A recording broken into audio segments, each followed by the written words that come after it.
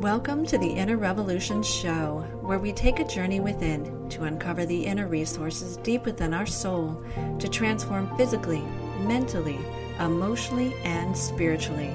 It is through this higher sense of knowing we are able to design and live our lives with purpose, compassion, and for the collective consciousness. Are you ready to start your own inner revolution? Come with me.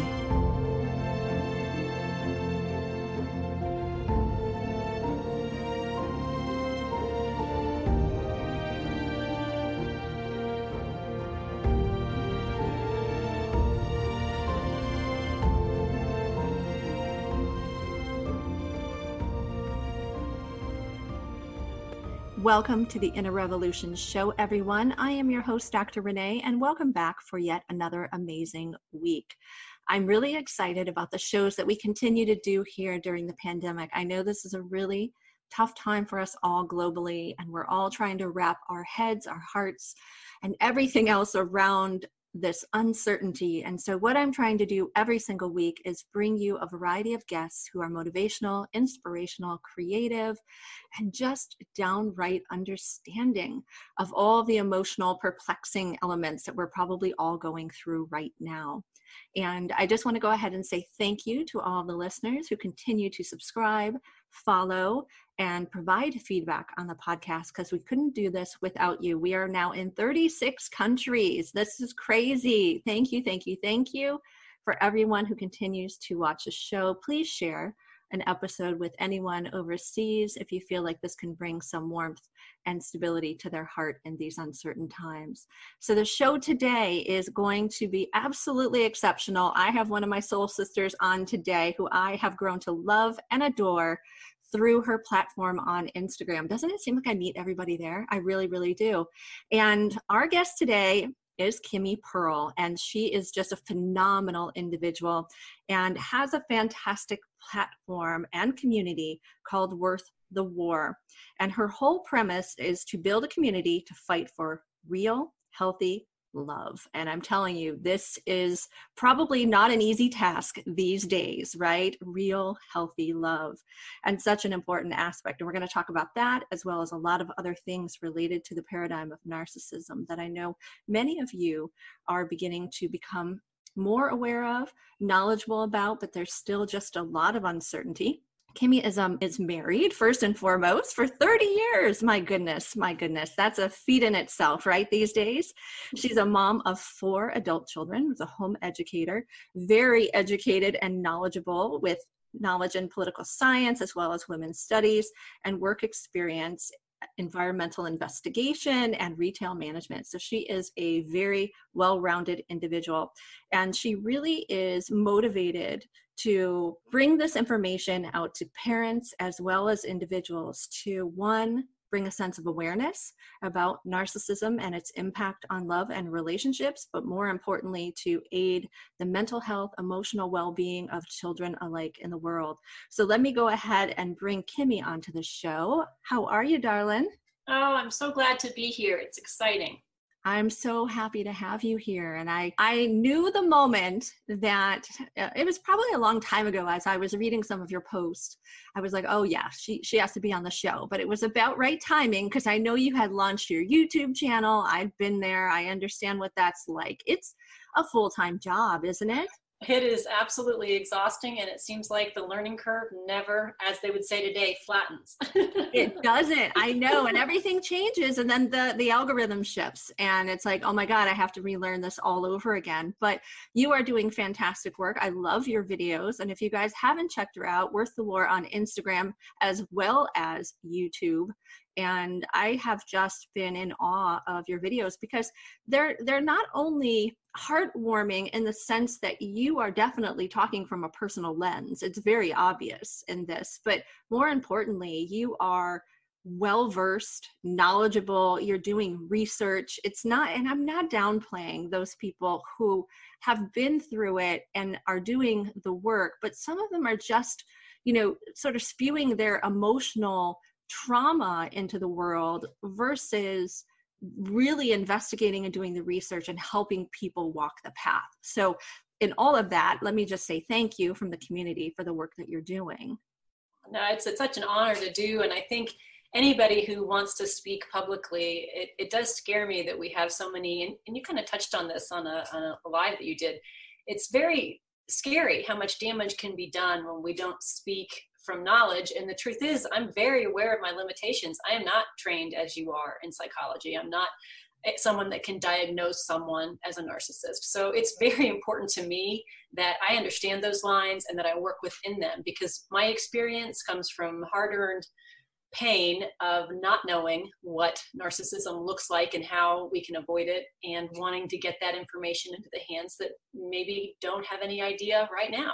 Yeah, absolutely. And again, I think it's so important that we have a variety of people in the field, because, even some psychologists who are out there with the ability to be clinical and to diagnose, or psychiatrists, but they really haven't had personal experience. And those of us who have been victims of narcissistic abuse, it is an unrelenting experience that, even brain research is wrapping its hands around and showing brain lesions and brain damage and, severe PTSD imprinting for long periods of time, and the impact that it has. That this takes a lot of scientific research these days. So, and I find your channel to be of the best caliber and really getting to that information. So can you tell our listeners a little bit about, whatever you're comfortable, of course, how you sort of got to this path, because there's always a story, right? Sure. In fact, I was thinking about this morning, that I can't think of one really impactful organization or person that wasn't born out of sheer pain. and I mean, man. Yeah, right. They're good response to sheer pain. And I'm open to being corrected on that, but I can't think of one. And I think Worth the War, in my experience, has been the thing that got me out of bed when nothing else would. And that experience started many years ago, when I thought I was doing everything right. I really took responsibility for my children, to make sure that they understood how to treat people, how to love, what to look for. I even had my kids read books and sign things that they understood, especially before they could have their first date. I really impressed upon them, you can't leave wreckage. So know what you're going in for. Even at very young ages, they can comprehend that you shouldn't just date somebody because they offer one thing for you. You need to be thinking about, will you be leaving them in a better situation than when they met you, and things like that. So here I was, kind of prideful, doing everything I thought was right, reading books, doing everything. Abuse still found my family. And I was completely devastated as a parent, as someone who loved someone, watching, as you said, the trauma, the PTSD, the things that were endured were beyond words. And having done that, the only thing that got me out of bed was to get me to my computer. And at first it was just a way to get the pain out. And then it became a mission to make sure that I would do all I could humanly possible to get the information into the hands of people who are healing, people who are unhealthy relationships, parents of children that have no idea what is out there for them. Yeah. So I hope that clarifies really what the mission of Worth the War is, and it's slowly tailoring as it moves along. We're about a year in of full-time working on it, and about a year before that of just kind of stabbing in the dark with a little bit of intention. Yeah, absolutely. And I couldn't even begin to imagine. Mine are still young, my son's birthday's Monday, actually. So he is going to be 9. Yes. Oh. And my daughter is going to be 11 in July. And, it's been interesting, because I have been sort of talking to them in that way, as you suggested, really, don't go into friendships per se and not be able to communicate effectively your needs, or, if someone is not acting appropriately with you or sharing with you, that it's so important that we learn how to express ourselves to those that we truly need something from. And, I love that you're mentioning those things, because I don't think we could do enough of that as parents, but many parents simply don't know how to do that. Right. Well, right. So one of the things that really caught me is in kind of trying to navigate this space between abuse and healthy love, and realizing that we spend more time teaching our kids to drive. I did a survey. Oh, it's ridiculous. I did a survey on Twitter, and I literally got 75% of people said that they probably had spent less than 10 hours being prepared for love and relationship while we have so many negative influences on that we are just soaking in from social media or from other places, that wow, less than it takes we are more concerned about them not wrecking than we are about finding them in a huddle abused. Wow, that's alarming. That is quite alarming, and I mean, I can see that because, again, many of us parents, the way that we parent, right, is based on what we don't want our children to live through, that we live through. So sometimes we're not even thinking about their path and what they are moving into, but we're so consumed with what happened to us, and we want to avoid those things. And if we hadn't gone through abuse or we hadn't faced those kinds of things, it's often not on our radar. And yeah, I can absolutely see that. So let's talk a little bit, because I think it'll be interesting for our listeners to really understand, because here's a problem I have in the field of narcissism, and why I haven't really done a ton of work here, even though I'm very knowledgeable in many things, is I think it's just that people misunderstand it. Mm-hmm. It's a misused word. It is, there probably are far more people that should be on the spectrum than are labeled on the spectrum, but also it's a spectrum, which people don't get. So people use the word and say, oh, he's so narcissistic. Oh, you're being a narcissist right now, to mean probably 0.00 1% of what this actually really means, right? Right. So, yeah, can you talk a little bit about the spectrum and maybe some of the things you've learned along the way that might help others understand this more?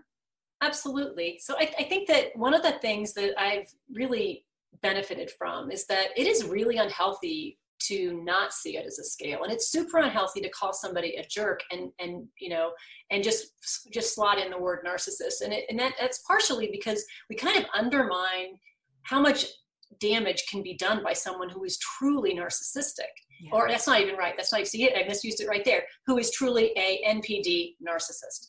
So we need to be able to see it. We think about scales in terms of other diagnoses.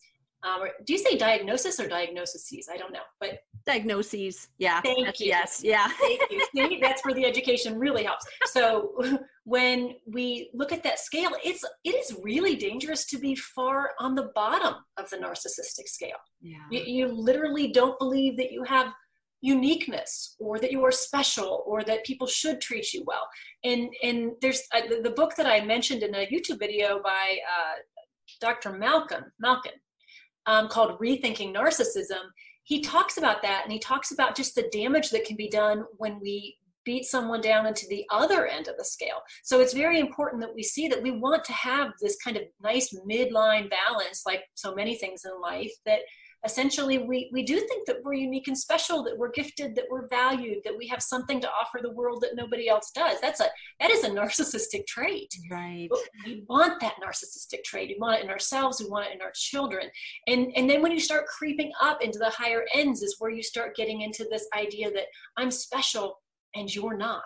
And I'm deserving of love and you're not. And they need, and as you know, a lot of that comes from wounding, and we need to remain empathetic for the fact that they're wounded while being extremely informed about how to neutralize them.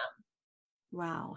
And I think that's so powerful, because just as anything, as you mentioned before, there is a spectrum. There is a element of fluidity to this energy as well. And I was sharing with you pre-show that during my experience with a very, very hurtful, harmful character in my life many, many years ago, and I remember that I had to almost take on these characteristics in order to break away from this and to really survive. And so have you seen that in the research, and can you kind of describe a little bit about what that actually is?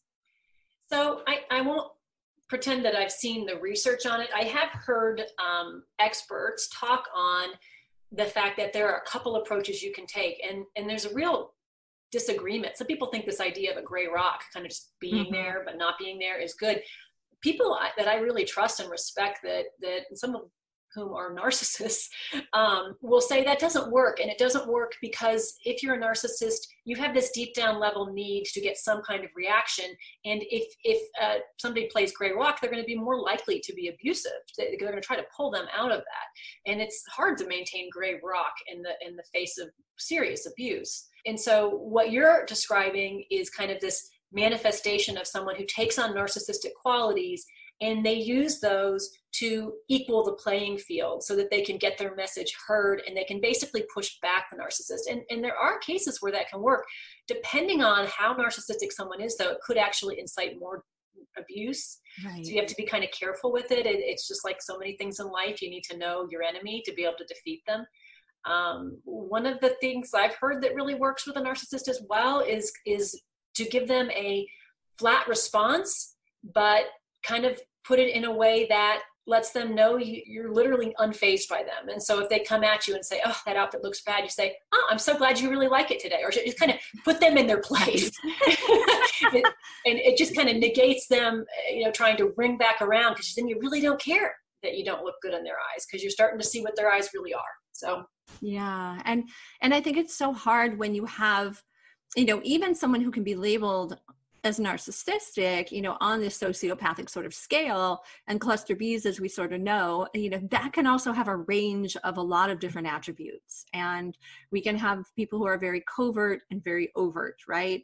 And so that's the part, I think, for me, I was joking the other day just about leadership in the country at this moment. And sometimes, people get very angry at that type of leadership because it's just so blatantly in your face. But the only strength to that is that it's there. You can see it, and it doesn't make it better, but it does make it visible. And so I always say that the covert spectrum elements and people are probably far more frightening to me, because those people know how to wiggle into relationships undetected. And these people are often years in relationships until they really have those huge aha moments. Now, there's always flags, right? There were always flags. And when you think about it, they were there. But these covert behaviors are really, really frightening. So talk a little bit about what you've learned in relation to some of those attributes. Well, Dr. Renee, I think that's probably one of the more sticky parts about all this, is that, so we agree that we want to be in the middle of this scale, and we agree that we want to look for people. And when they're tipping the scale on the high end, we want to be able to recognize them. The problem is, like you said, they come from different kinds of traumas and abuses, so they're going to manifest differently. That false self is going to develop differently. So what we need to kind of back up and think about is, we are rarely going to see the red flags until we see them in the rearview mirror. So we need other people. We need community to help us identify that in other people. And with the covert, even in the community, it's probably going to be a delayed response. So one of the ways we can prepare people who are either relearning how to love or never have been wounded and are heading out is to teach them a timeline that is realistic. And it's not just realistic for narcissism, it's quite frankly realistic for all humanity. You need to be giving somebody time to get past the rosy glow, to get past the proclamations. This future faking is a big part of the narcissistic culture. Don't let them use your hopes for the future to bind you to them. And to think of things long term and say, well, we'll see. In the back of your head, when you start to see your vision with them, say, but we're going to wait a year and a half. We're going to see how much of what they say is actually what they do. And we're going to get the input of people we trust. And we know over and over that in abuse, people are usually isolated. That's part of the plan. Yeah. So we know ahead of time that isolation is off the table. I think we're going to save a lot of hearts that way. Wow. And I love the one video, and please forgive me because I can't remember the name off the top of my head, but you really were talking about the reality of things, basically restructuring the way we think about love and relationships from the very, very beginning. And in doing so, really avoiding, as you just said, a lot of these problems that will come up later, because we didn't give all of us right away. And some people are very controversial about that, saying, oh, well, if you're in love, you're all in love. But even the greatest, spiritual coaches in the world, Sadhguru and things like that, have even come out and said, there is no such thing as unconditional love. There are conditions and there is love. Humans can't do it. Humans are not capable of that. Yeah. And it's Yeah. so hard. And that's why this work that you're doing is so necessary, that we have to redefine love. We have to redefine relationships. We have to restructure based on all of the hurt and the pain and the trauma that we've all experienced to try to save our poor children from going through this. So I'll just point out that one of the things that inspires me the most is that I believe that all humans not only need love, but want love. And I have hope. Most every great movement started with a few determined hearts. And I believe that if we can do a couple things, we can really do a lot of preparation. One of them is we need to really get into the hands of people the knowledge that what we have in this modern culture is a narcissistic view of love. I call it modern love. And that narcissistic view is about what you get out of it, okay? And that is probably closely tied to an emotional perspective of love. The idea of a healthy love should be based on give and take. And quite frankly, I define it as a verb. It's what we do. And the emotional, and not everybody will agree with me, but I believe the emotional aspect of love is the icing on the cake of love. In having been married 30 years, I can uniquely say to you, there are seasons when that icing gets thinner, and then it gets thicker again. So it is, like you would say, it's got fluidity. So if we can get into the hands of everybody, honestly, the idea that love is a verb and that their feelings should not be an indicator of what they do, but rather how healthy their love is. Like I said, there have been times when I have absolutely felt that my feelings were not keeping up with my commitment. And then I think, kind of looking at some of the things that you do, you help people with relationships by tweaking some of the issues in relationship, and quite frankly, often tweaking our focus. Yes. That feeling will get thick again. Does that make sense? It does. This is so profound. I'm taking notes. I love when I get schooled. I'm telling you, these are the best interviews when I am getting schooled. And it doesn't get to happen that often, which, I'm not a know-it-all, trust me, but there are many things that I certainly love to learn about. And this is one of them. And your identity is so humble. I think that you will constantly be teaching people, because in humility is where we really, I often say it's by getting my face ground in the dirt that my greatest moments came along. Yeah, but, exactly. Where I've skinned my knees and chipped that front tooth, and got up and said, well, let's just keep going. Exactly. Yes. That's so profound. So love is a verb. It is a verb. If you look in the dictionary, it's a verb. And it really, really does come down to that. What you do between how you focus on someone and what you're willing to actually do for them will make all the difference on your relationship. So if we choose compatible, if we choose healthy, if we choose symbiotic, we're going to have a really good shot of a very long life with somebody. The problem is this emotional modern view of love truly is disposable. It is, if you really just look at all the influences. It's about what you get out of it. How do they make you feel? Are they willing to go to the distance to give you what you want? And quite frankly, they think that there's more excitement in variety than there is in continuity. And as long as that is the mantra, we are absolutely going to keep finding wreckage on the road of this idea called love that quite frankly has nothing to do with love. And that's, so powerful. And I know this is a bit off topic, but I just thought about it because, again, I have a lot of experience and exposure over in other parts of the world where arranged marriages are still pretty significant. Now, obviously, I am not debating the, child bride atrocities and the abuse that exists in many of these relationships for sure. But, having gone over into some of these places of the world now, I actually have a little bit of a more understanding of why those things sometimes do work in a way. Because like you said, the emotionality isn't the highest concern. The highest concern is a long-term, longevity and success of the families and the relationship. And, when I really was able to take a step back as an American who was like, oh my God, this is not love. This is not a love marriage. How dare you make choices for your children or things like that? That's not really what it is. It really is what you just said. People seeing the actions, the long-term effect, things that need to be able to be fleshed out and worked through. And many people, the research actually indicated it's split down the middle of arranged marriages and love marriages. There's a 50-50 shot either So way. Yeah. I did a couple things on my website that have been really telling to me. One of them was I looked at is dating helping or hurting us, and what I found in that research was that our idea of dating is more about practicing for divorce than it is for marriage. It's about when it gets boring, and I'm not advocating people stay with people that they're married to, they're abusing them and things like that. I'm not on that camp, but I am saying that when we experience a relationship, if our response is it gets hard, it gets boring, it's taxing, we give up, and we do that 5 times, that is going to make our marriages harder. Yeah. But like you, I'm not advocating arranged marriages or taking away I don't want to go back to where women were basically, traded off as property, but we can let that go happily, but we can definitely realize that we had a lot set into our culture that was protective of hearts. And so going back to your idea of an arranged marriage, there's a reason why it's about as happy, and it's because they have realistic expectations. And having been married 30 years now, I can tell you that I did a lot of suffering based on not that my husband is not an amazing man, but that my expectations were completely ludicrous.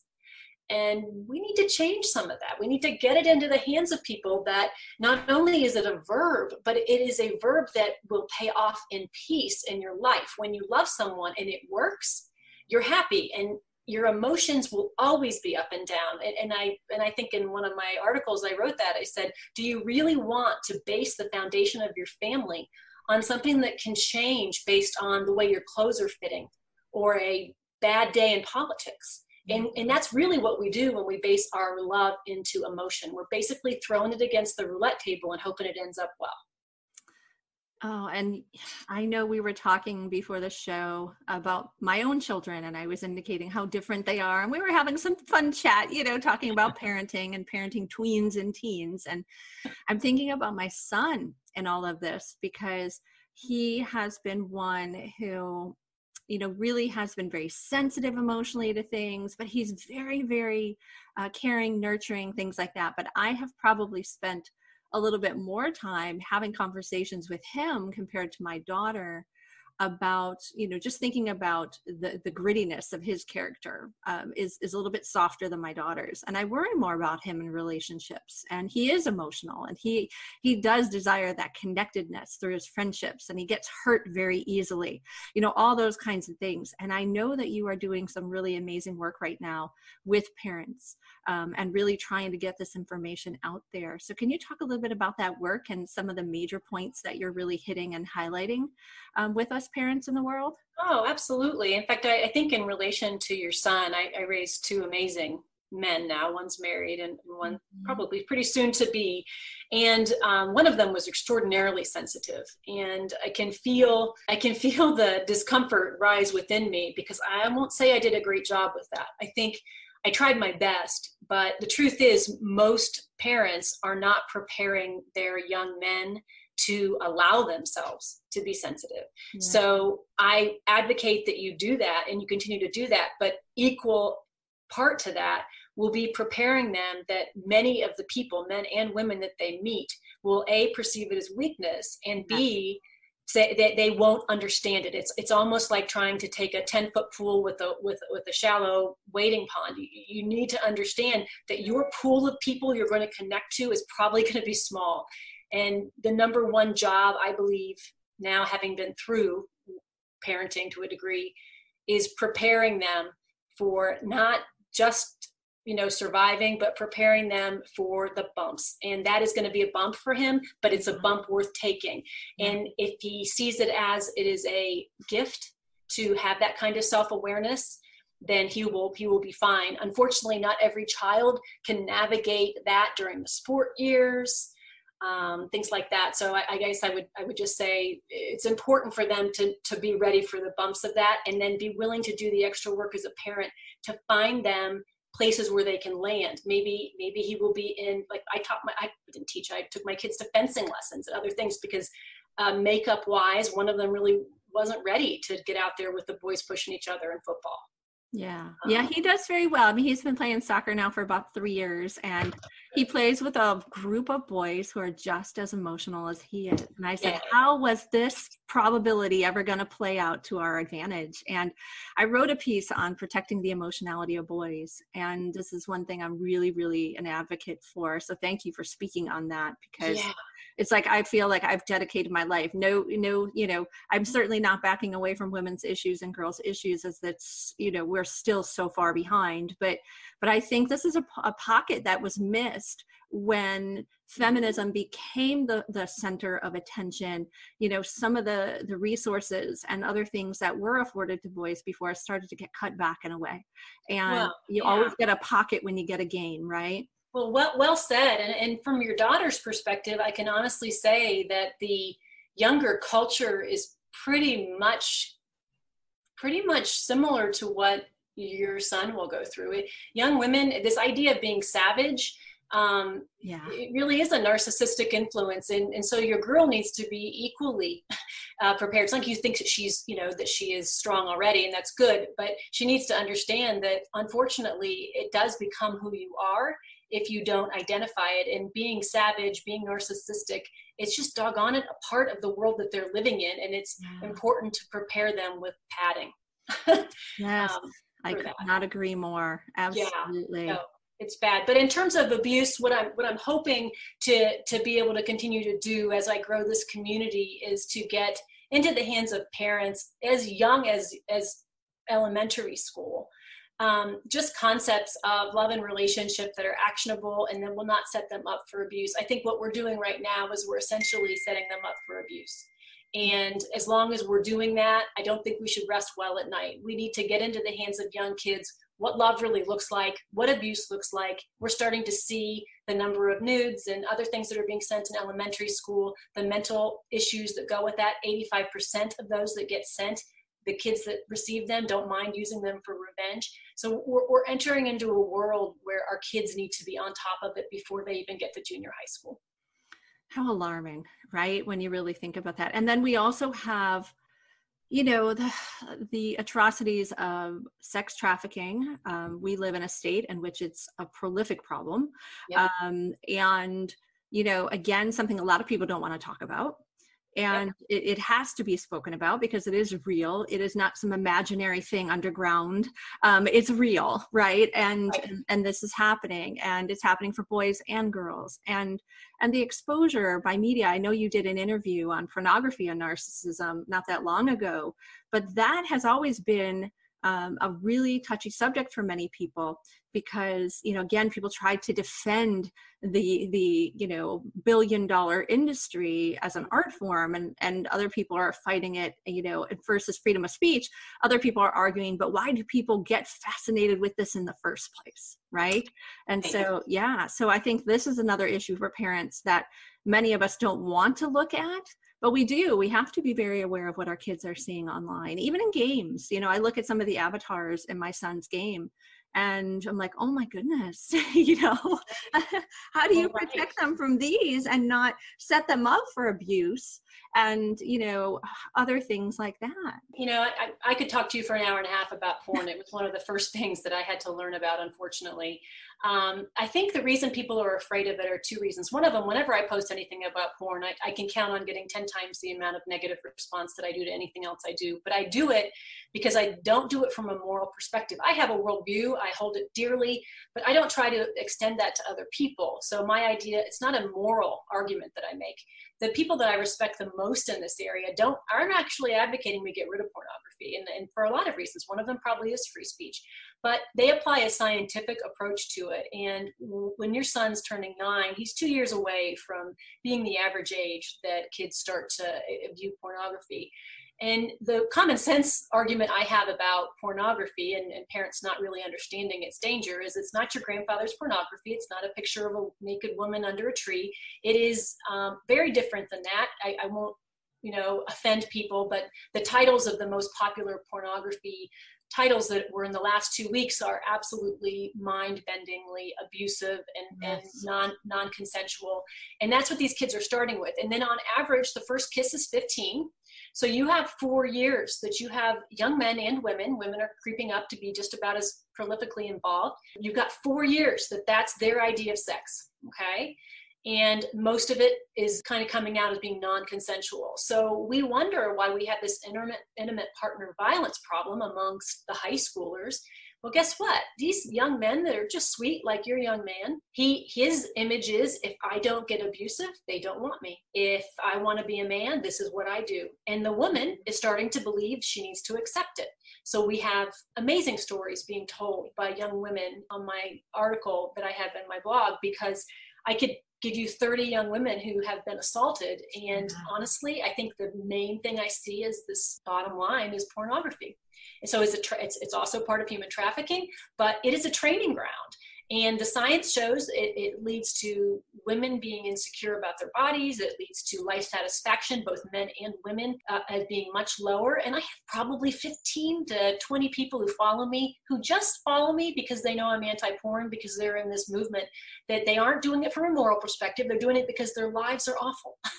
Yeah. And it's an addiction, and that they've shown that. And I cited a bunch of the science in some of the articles. So yeah, people are afraid to talk about it. And I think if we don't approach it from a moral perspective, we should be able to have this discussion as grown-ups, and we should be able to get into the hands of parents the kind of apps that will give their kids a fighting chance to know what a first kiss is actually supposed to be like.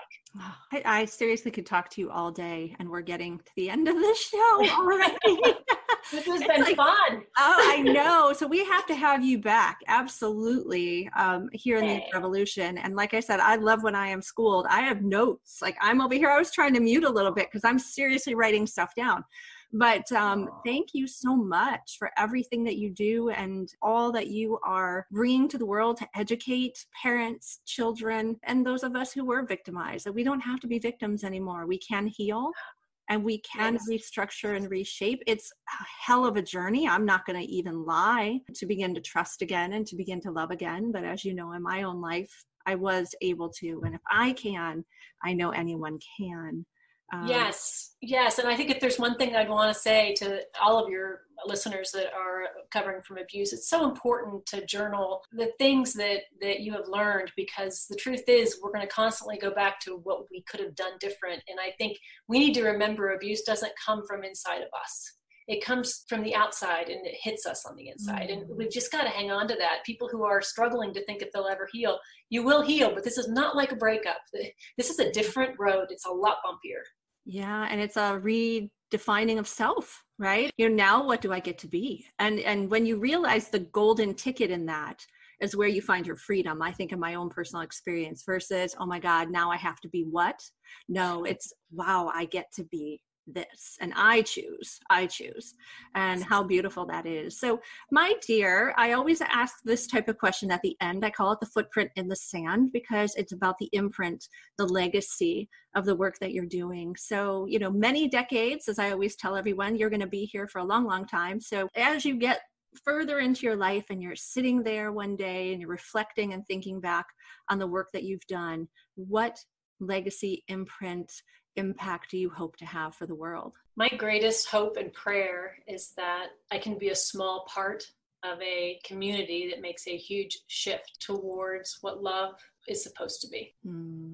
Absolutely beautiful. Worth the War is absolutely that, in my opinion. So those of you who have not checked out Kimmy on Instagram or on YouTube and other platforms, I highly encourage you to do that, because it is absolutely a beautiful community and really redefining what we have always thought about in relation to love and relationships, and really giving healthy tips and suggestions to get you there. So can you let our listeners know how they can find you? We'll have all of this on the radio page, but just in case they're listening right now. Sure, that'd be great. So pretty much it's Worth the War, is no spaces anywhere. We're on Facebook as Love is Worth the War. We're on Twitter and Instagram, and I'm still a learning curve. So my articles are still works in progress, but it's on worththewar.com. And YouTube, would love to have some people to talk with and interact over there. I'm with the crickets right now, so we'd love to see you at Worth the War on YouTube as well.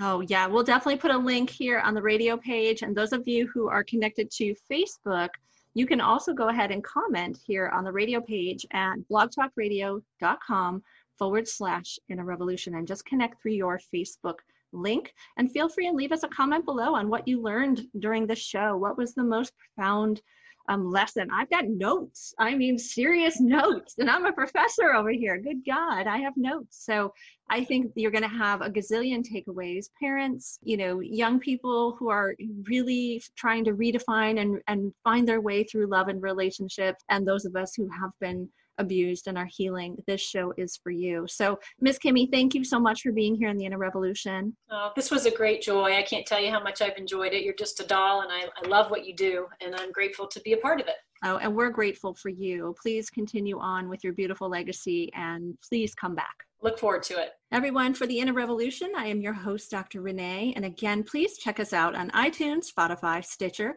or iHeartRadio. And we'll see you again next week.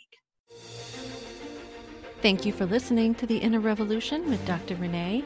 Tune in again next week for another fabulous episode. You can reach out to me on Instagram at dr.renee.mudre, or you can check out my website at www.transcendentheart.com. Talk to you again soon.